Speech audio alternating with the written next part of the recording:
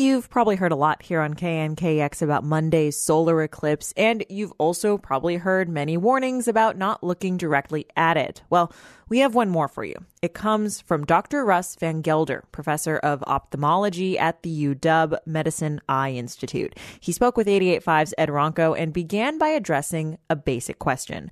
What happens when a person looks directly at the sun? The sun's energy is awesome. And if you've ever gone out in the backyard with a magnifying lens and when you were a kid and burned leaves, you get a sense of how much energy is packed into the rays of the sun. In physics terms, about 100 million billion photons will stream through your cornea if you look straight at the sun every second. So that's more than enough energy to irreversibly damage the retina if you stare at the sun for any significant duration of time. Well, a significant duration of time is interesting because I think people say, well, I won't stare, but I'm just going to take a quick look. You know, no one knows the shortest amount that is truly safe, but if you do the experiment in the backyard with the magnifying lens, you'll realize that within about 1 to 2 seconds, smoke starts rising from that piece of paper. So our general advice is that there is no shortest duration that is safe to look directly at the sun. People say, we're going to get a partial eclipse in Seattle, and so 90% of the sun is going to be blocked. That must be safe. And the answer to that is it is absolutely not safe. The 10% that's left still has the same energy as it did before the eclipse, and so it can still burn that area of the retina just like it would have otherwise. Is it safe to point a camera lens at the eclipse? Yeah, that's a great question. So the short answer is no, because unless you have the appropriate filters on your camera, you will burn your sensor on your cell phone or on a digital camera. So the safe way to take pictures of the eclipse is to actually, if you're using a cell phone camera, is to tape, one side of an eclipse glasses over the sensor. The thing to be very careful about if you're going to do that, though, is that you don't inadvertently look at the sun when you have your camera pointed up there.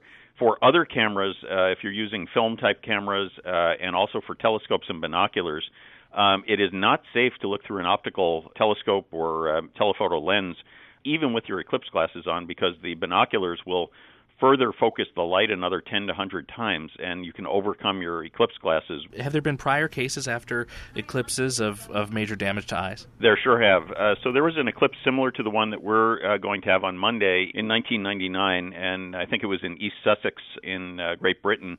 That's a city of about 500,000 people. The day after the eclipse, at least 20 people presented to their eye care professionals complaining that they couldn't see well and had solar retinopathy, or what you call eclipse retinopathy, the day after an eclipse.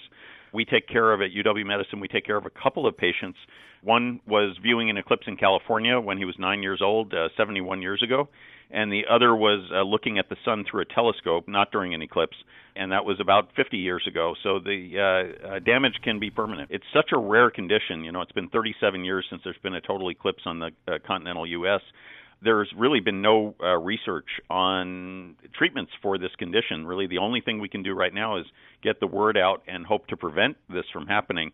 I do anticipate that we're going to see a fair number of injuries after the eclipse. Well, Dr. Russ Van Gelder, thank you for your time. My pleasure, and again, I really appreciate getting the word out to our listening audience in the Seattle area about eclipse viewing safety. Dr. Russ Van Gelder is a professor of ophthalmology at the University of Washington Medicine Eye Institute. He spoke with 88.5's Ed Ronco.